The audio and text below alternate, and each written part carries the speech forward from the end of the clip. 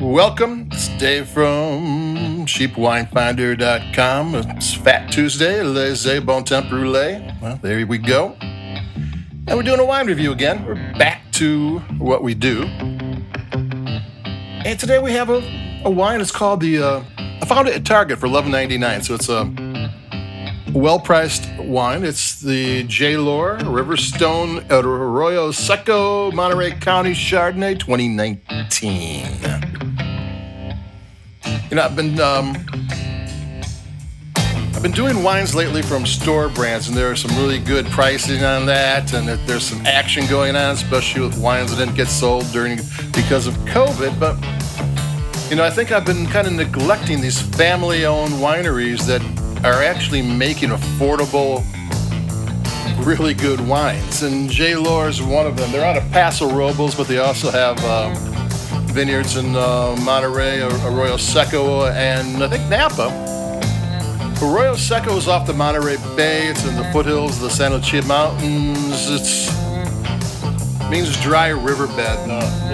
The name the wine has is Riverstone, and that's referring to this dry riverbed, ancient dry riverbed, and there's these rocks that go 4 or 5 feet deep that contribute to how the wine tastes. And this is from Estate Vineyards, a $12 wine from Estate, family owned.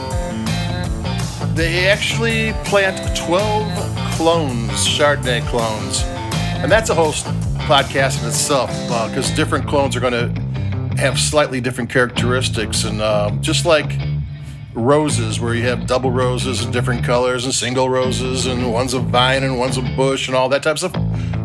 Wine clones are the same. It can be very different. They use 9 in this, which gives the wine complexity from the get-go. I'm going to take a sip.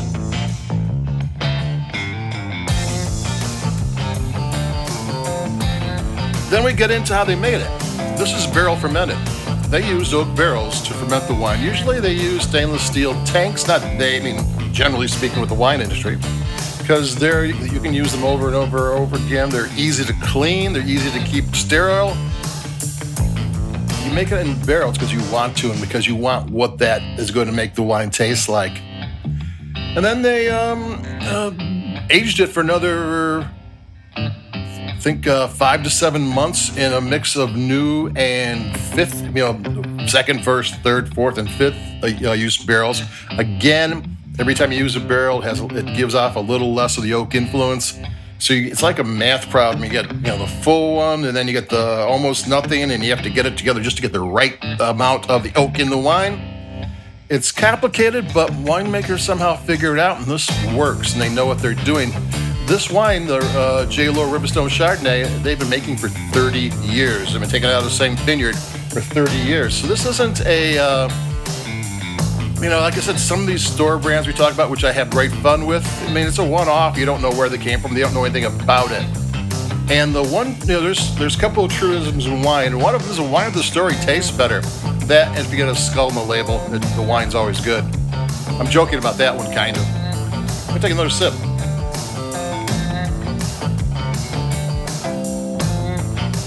Half the wine underwent malolactic fermentation. Natural grapes makes grapes naturally, but better put it that way, have a tart acid in them, and you can do a process which takes that tart acid and turns it into more rounded acid. 50% of it, you got that. So 50% of it is the tart acid, 50% isn't. So along with all those 9 clones, you now have this to add to the complexity. And then they aged the Chardonnay en lees. En lees is just a French term for leaving the yeast in the barrel. And what that does, the more you stir it up, it gives it a nutty, salty flavor. It does add something to it. And they said they stirred the barrels once a week. That's, if you ever see batonnage in the French things, it's, batonnage must be important. No, it means a stick. They stir it. But they stir it once a week, so, it depends. A winemaker might want it stirred every day. They might want to stir it once a month. But when they stir it, the dead yeast comes up and it's suspended in the wine. So this is a wine that they did some things to it. I mean, this is not just a generic recipe for how you make wine. This is a Chardonnay that J. Lohr made to be this. It's a singular Chardonnay. It doesn't taste like anybody else. If you started drinking it and got to know it a little bit and you're at a blind tasting, you could pick this out. It tastes singular. It tastes like what it is. It can stand on its own. It does its own thing. I kind of like it. With all these, the Trader Joe's reserves, and sometimes they're excellent, but they can be slightly generic. It doesn't mean they're bad. Sometimes they're very tasty. But this one's not generic. This one is a Chardonnay. They've been making it for 30 years. This one is a iconic Chardonnay.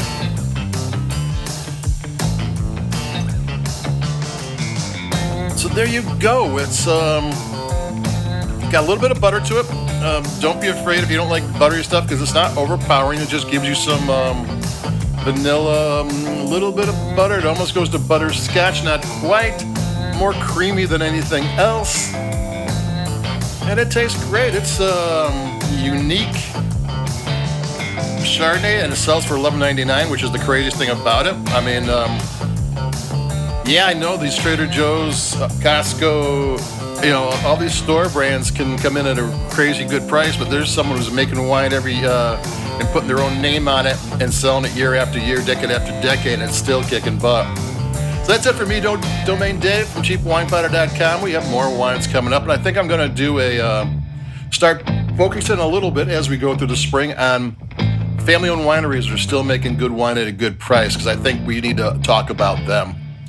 So that's it for me. We took the mask things fell down today, but everywhere I went, people are wearing masks, so I guess they seem to like it, and that's fine with me. So stay safe, stay healthy, stay warm, or when it gets hot again, stay cool. Over and out. I'll talk to everybody later. Adios. Bye-bye. Keep it cheap.